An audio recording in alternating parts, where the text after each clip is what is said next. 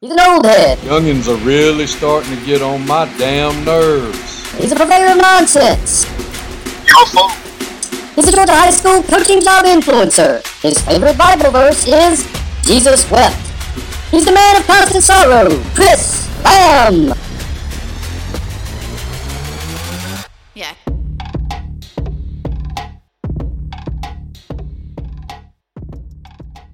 Welcome to Sun Coaches Podcast. We're here at the Nike Coach of the Year Clinic in Washington, D.C., and I have an absolute treat for you right now. I have got a legend from the Maryland High School Hall of Fame, Coach Deno Campbell. He's the D.C.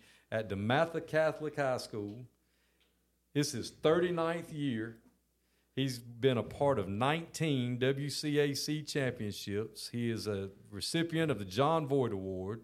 He also attended William and Mary College. Coach, thank you so much for being with us today. I appreciate the opportunity. I'm looking forward to this, actually. Coach, I just met you out in the lobby. I saw that you were speaking, and I heard you telling stories, and I just knew I had to try to figure out a way. I knew I had better chairs in here than what you were sitting in, and I said, man, there's another old head out there. Maybe he'll come in here and tell us some stories. Coach, how did you get started coaching? Did you play college ball first, or? Here's the crazy part about this thing is I knew in my heart of hearts I was going to play in the NFL. And then, so I was an all-man football player in high school. That's a local thing or whatever. And I ended up going to William and Mary to play college football. I tore my ACL early in my career, and my career was cut short. So now when I wrap up school, I'm still angry because I just knew I should still be playing. And so I got home, and the head coach at DeMatha at the time, which is where I went to high school as well, is a gentleman named Bill McGregor, who I still coach with to this day. And I was kind of like one of his pet players in high school. I made the varsity baseball team as a freshman. He was the varsity baseball coach, and made the varsity football team as a sophomore. He was my linebacker coach. So he's like my second daddy. And so I get back from college, and I asked my father, who bless his soul, was my best friend in life. And I said, man, what do you think? And Coach McGregor called me up. He says, do you want to come coach? And so prior to that, I'd come up, and I watched my brother, who was a junior at the time, play in a championship game. There was a young man on the team. His name was J.B. Brown. J.B. Brown was a receiver at DeMatha, and this was his junior year, and they're playing in the championship. And they're playing against a guy named Moss Collins. Moss Collins was a legendary coach in D.C.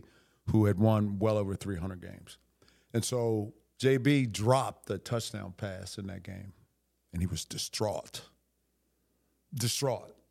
And DeMatha lost. So now my first year I come back, and now my brother's a senior, and I'm getting ready to help coach, and we wind up in a championship game again, and JB caught the ball this time. And he spiked the football, and it was emphatic. And I knew from that point I was in. You were hooked. I was done. That's all you needed to see. JB went on to play 10 years in the NFL. He played corner for the Miami Dolphins and somebody else, I can't remember.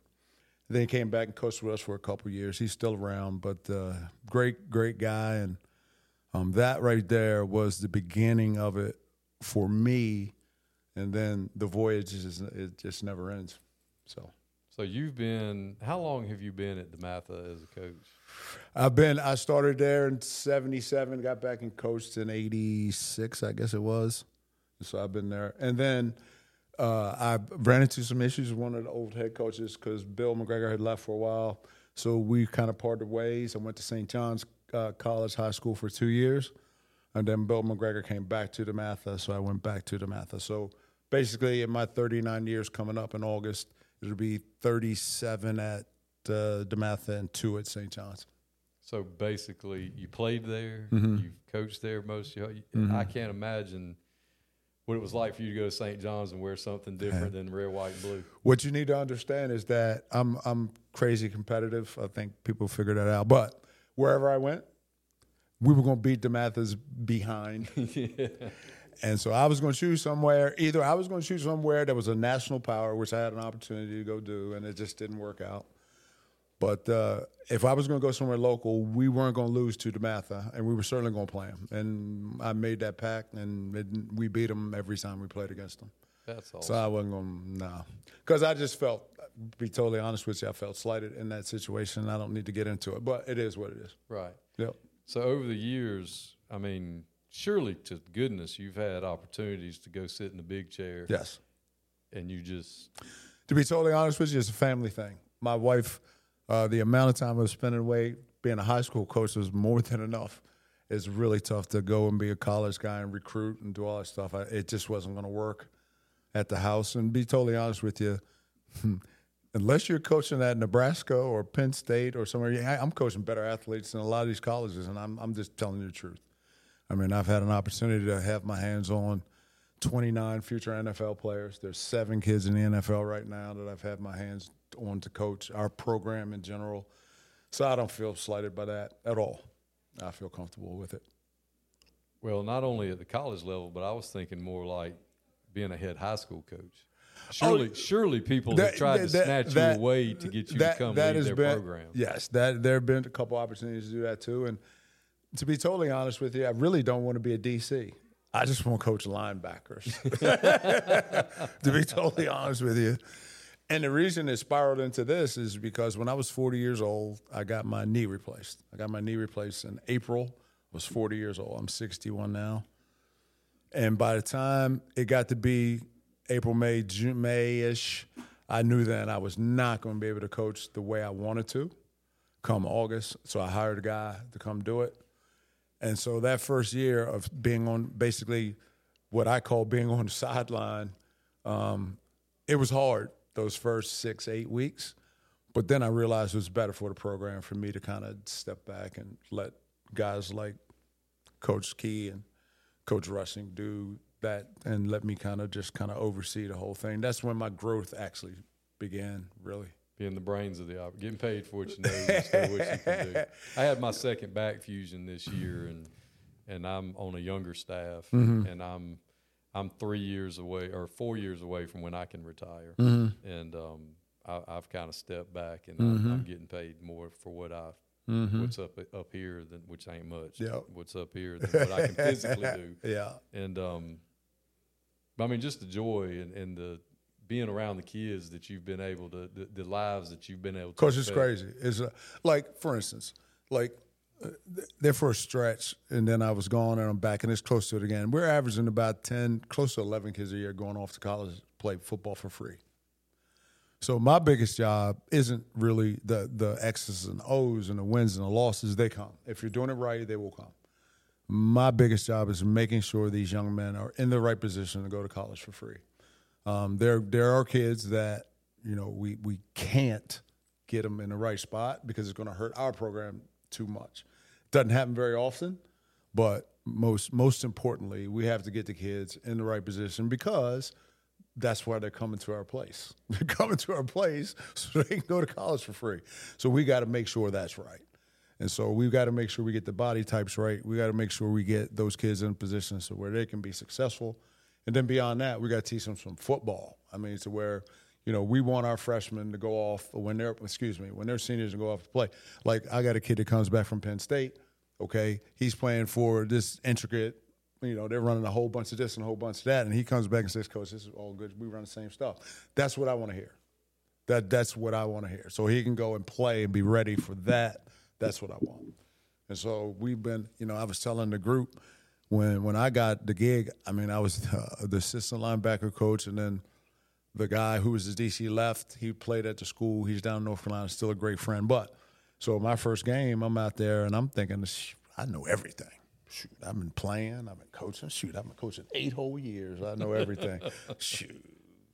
We went out there. It was a tight end and trips to the field and one back, and I'm in a wide tackle 6, and I have my thumb squarely up my behind because I know I have no idea what I'm doing. So I said, this can't keep happening. It's not going to happen again. So a good friend of mine, he's still a great friend of mine. He's he's either the CEO or the vice president of the CBS affiliate in Orlando. At the time, he was in Seattle. And so I was going to take a trip out there. And I said, man, is there any way you can connect me with the Washington team. This was when they had Steve Entman and those guys, and they're winning Rose Bowls. He said, man, maybe I can do it, because he was in sportscasting at the time. I said, lo and behold, I get out there, and my man has set me up with Don something. I forget his name now. And from that day forward, I've never looked back. I spent 4 or 5 days with them. I learned some rob recovery stuff that I didn't know anything about. And from that day forward, I said, it's rocket ship now. And we just took off. And so from that point forward, we learn something every year, and every day if we can. And every coach that comes in the building that I have an opportunity to grab, I grab them. I worked with a company called USA Football for about a decade. And so I traveled the country teaching coaching education to youth coaches, Alabama, all over the place, Alabama, Seattle, all over. If there was an NFL team, I was there helping these youth coaches. And the big thing that you find is that there are a lot of these guys out here who want to give their time, but they're not getting the coaching that they need. Right. And so, I mean, and you can't chastise them, but they're out there with their head down, hurt. Kids are going to get hurt. And so it's been my job with these guys is to make sure that we're doing it not only the right way, but safely. And so these are all the things that we harp on every day. And then my talk today was about empowerment, and that's what we do. Coaching coaches. And not only coaching coaches, but making sure that the players can coach themselves. So each kid is going to coach another kid. That's part of it. So if you're standing over there, you ain't standing over there with your you're coaching another guy. And that's just how that's going to work. But at the end of the day, I mean, it's got to be theirs. It's not mine. It's not Coach Key's. It's not Coach Rushing's. It's theirs. And once you can make it theirs, the sky is the limit. You'd be amazed at what they can do when you let them go do it. When you relinquish your ego and let the kids just shine. Because I get guys come up to me after games, and I said this, oh, man, you called a great game, and I just snicker. I'd be like, our secondary calls 85, maybe 90% of our coverages.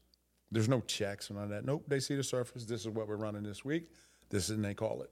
It's simple enough. We changed it by the series, and they're off and running. I had a kid, the first time we were doing this, he wanted to call he called a blitz. And I don't let him do that, but he called it. He came off. He's like, Coach, I stuck my chest out and made the call. I said, yes, you did, and if you do it again, I'll kill you. But he knew after that. Right. Now he's the smartest kid I ever coached. But that's what we want. We want those kids to leave with that type of fervor and that type of love of football.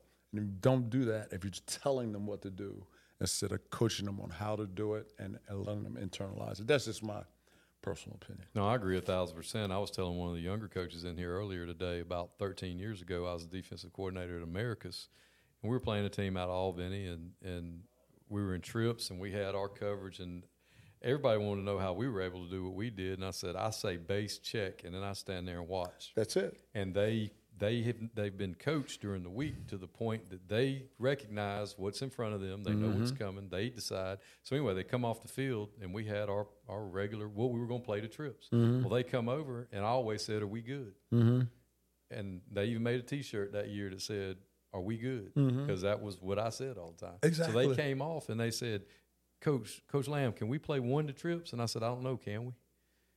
Yes, sir. I mean, we worked it.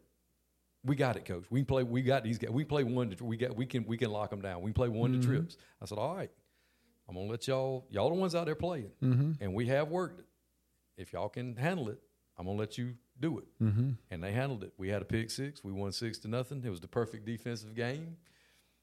I didn't do anything. I said base check, and like you said, I let them. And I told that young coach, I said, the more that you let them. Because they're the ones out there playing, not me. They know what's going on if you've prepared them. I agree with that 1,000%.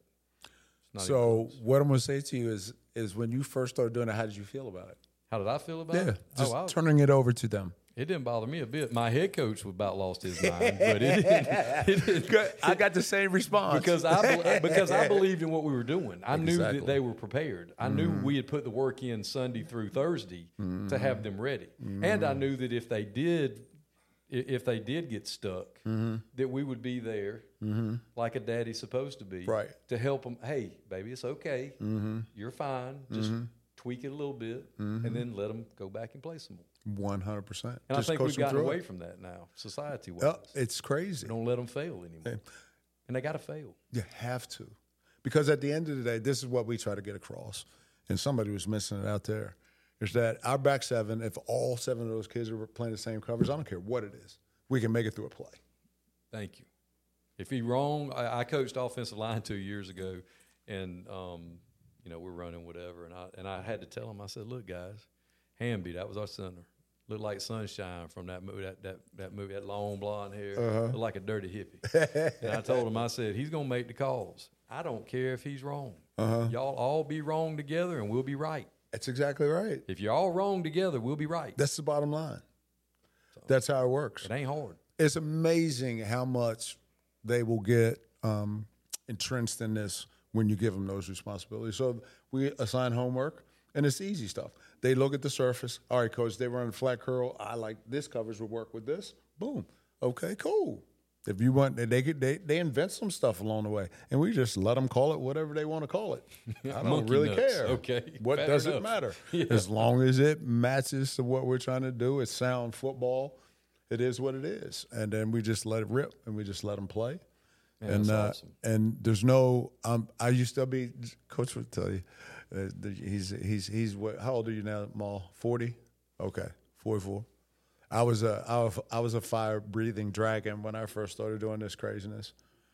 And there was one day, and I don't remember why, but I got home and I looked in the mirror and I had a headache because I had a headache every day because I went to practice hollering and screaming and this and that, blah, blah, blah, blah, blah.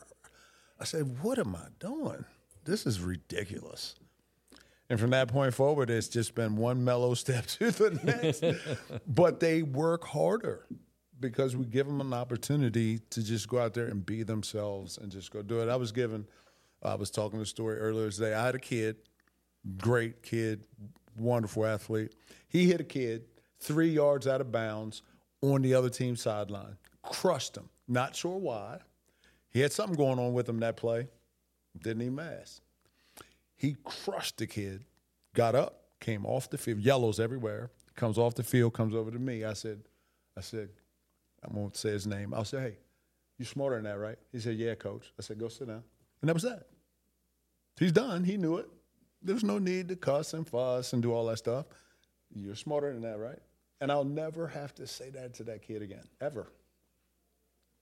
Simple. Because we learn too, don't we? Yes. I mean, it's amazing. I'm 10 years younger than you, but I'm listening to you say the same exact things that I'm telling younger coaches. I'm like, look, we used to think discipline was hollering and fussing and cussing and carrying on. Yeah. And you think, well, when I played, I didn't really respond to that. Never. Now, we grew up in a different era where you looked at the coach and you said yes, sir, and you did what he told. But in your head, you're going, man better get out my face when all this carrying on don't make no sense. You don't think these kids are the same way. Exactly. They're going to respond the same. And you back them into a corner and going to give them but one way out. They know, you're preaching to the choir. I mean, it's crazy. Awesome. Because I'm going to tell you what, when I was playing ball, there was a couple things I always knew. You were never going to get on me about effort, because I was always going to do that. Now, it may not be as good as the next guy, but you were not going to get on me about the whole effort thing. And so to me, after that, it's then all correction. See, because after that, you need to coach me to get it right. And so in my head, I always thought, you can holler and scream all you want. I'm better than that guy, and you ain't going to take me out, because that's how that's going to work. That's just how I felt about it. Yes, sir. And that's how I try to get my kids to be like, look, you play hard enough for me not to take you out, that's the guy you want to be. But if you come to me, talk, coach, I don't want to hear it. Don't even want to hear it. So it just is. We're brutally honest with these cats, because it is what it is. I mean, there's going to be somebody nipping at your heels the rest of your life. It ain't starting right now. Honesty. Oh. If they know that you're fair and you're honest and you love them, and they know that you're always going to be fair and honest, kids appreciate that. Oh, yeah. And they watch us so much. They watch every little thing we do. They're looking for you to lie to them, because they get lied to so much everywhere else. Yep. We're their safe spot. Yep. And they know, now, what are they saying now? Based. And it was real for a while. He's just real. you know. Yeah. And he's just real. He Yeah. just tells it like it is. He's just real. He keeps it real. Yeah. Now he's based. Yeah. Well, Yeah. well, son, I'm not going to lie to you. Yeah. It don't do neither one of us no good. None. It does nothing for anybody. I just don't get it. I've never got it, but it's like one of my things with parents. It's like I stumbled on this years ago too. It's like when I see a disgruntled parent, I know it's coming. You can see it from a mile away. The first thing I asked the parent is, I said, man, you really want to hear the truth about your son? You'd be amazed at how many parents are like, what is he getting ready to say to me? Because at the end of the day, they're not at practice. They're not in the weight room. They're not in study hall. Those parents aren't anywhere. They're hearing one side of the story, the one that their son or their daughter is telling them. So they don't really know. And then they say, yeah, sure. And I say, all right, bring your son over. And then we really go through what is going on with your son. And a lot of times the parents are like, I didn't know that, and I didn't know that, and I didn't know that. Very rarely do you get all the way to the next step, which is they're not real happy so far. The next one is, and the last one, I've only had one parent respond this way. I say, let's go back to the school and let's watch the film. They don't want to see the film. Eye in the sky, don't never lie. They don't want to see the film. I had one parent make it to the parking lot from the practice field. By the time we got to the school, he was like, it's all right, I'm not going. And that was that. You squash it real quick. So we're in a competitive situation, obviously, at the high school I'm at. It's all boys, 850, 800 boys, whatever. Extremely competitive. We have what do we got? About 175 kids play football. We're 3-3 programs.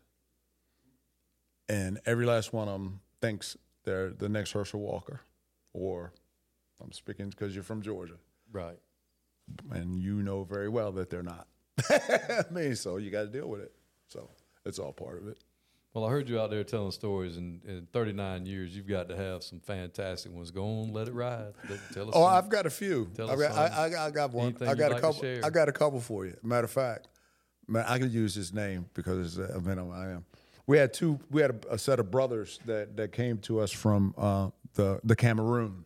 Okay, their name was Ari and Cyrus Kawanjo. They started at Alabama for 3 years, 2.5, 3 years between the two of them. One was the left tackle. That was Cyrus. He was the younger brother. And Ari was the older brother. They're a year apart. They're both 6'7". Good gracious. Oh, they're freaks. I mean, just flat freaks. Saban came in our gym and saw Cyrus, the younger brother. I was telling him. He went over the bags for like 2 or 3 minutes. He was like, it was done. It was right on it. Plus, he'd already had the older brother there. So, boom. So the first time, this is the first game, but it was the first, I don't know if it's the first, second game of the year. It really doesn't matter. But it's the first time I'm recognizing Ari, the big brother. So we're playing a team up in Delaware, and we go down. We get the ball first. We go down and score.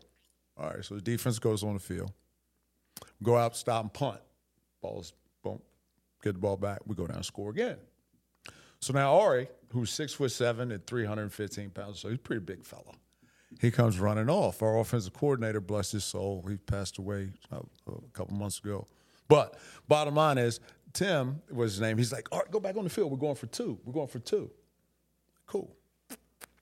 Goes off. We complete the 2-point conversion. He's running back off. Ari goes over to Coach. He's like, Coach, what is the 2-point conversion? He had no idea. In the Cameroon, they played soccer and ran track. That's all they did. It is that size. So, man, we got a big kick out of that. That same family. Oh, it was insane. They went on to play. Went on to play in the NFL. I got pictures of them. I went to the game where Ari was playing with the Redskins and Cyrus was playing with the Broncos in D.C. I got pictures of both of them after the game. So, I mean, they went on to play in the NFL for years. He didn't know what a 2-point conversion was. All right. Fantastic. I had another kid. This was the late 90s. Like, it's late in the game. It's late in the game, and we're calling into the quarterback, take a knee. So the quarterback, So the quarterback comes up, takes the snap. The right guard takes a knee. Just like you're talking about. And we're looking out there. We're like, what is that guy? He had no idea. He just took a knee. The right guard took a knee. The right guard is out there taking a knee.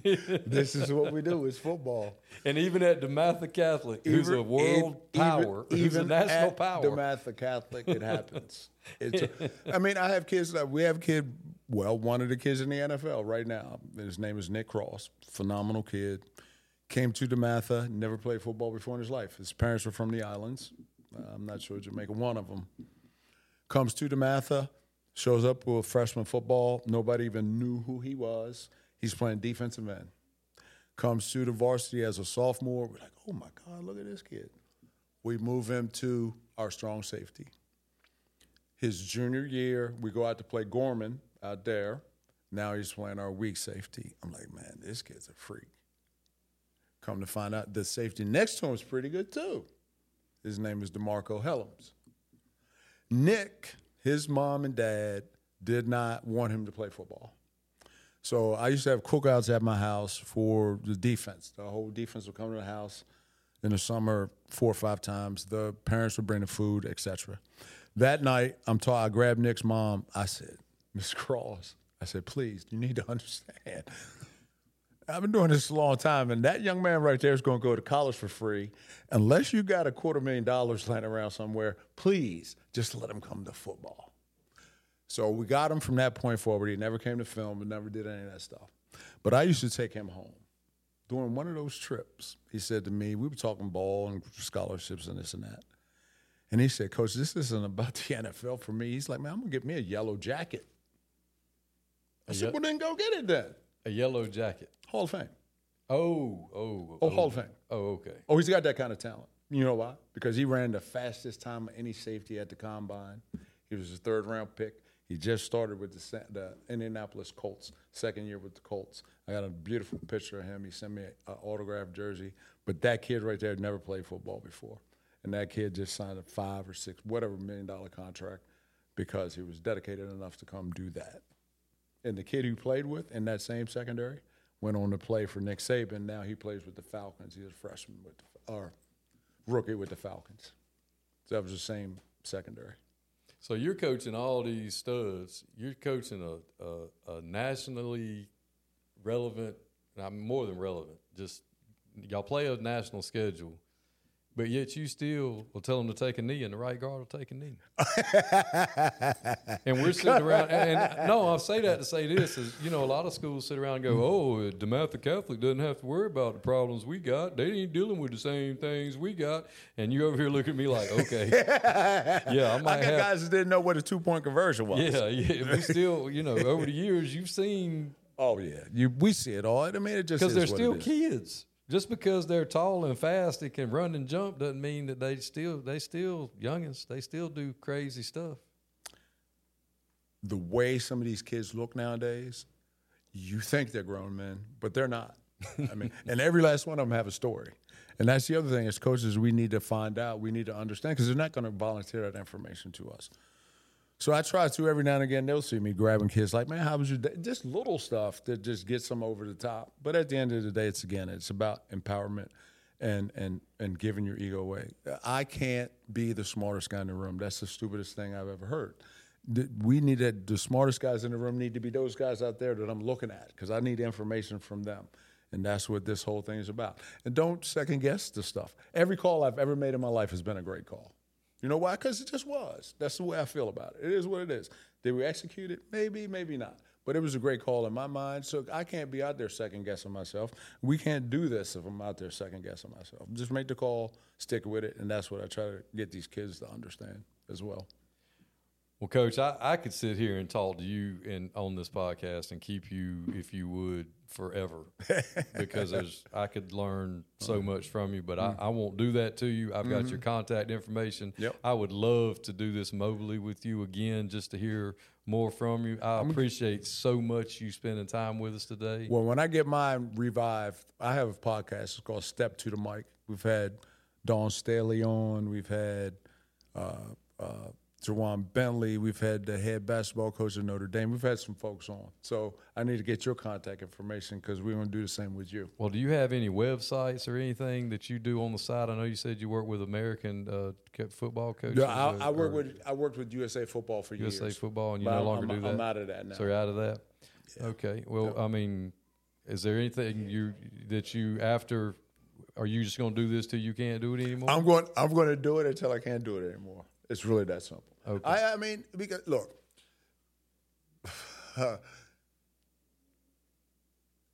there is something about the magnetism of young men trying to be the best they can be.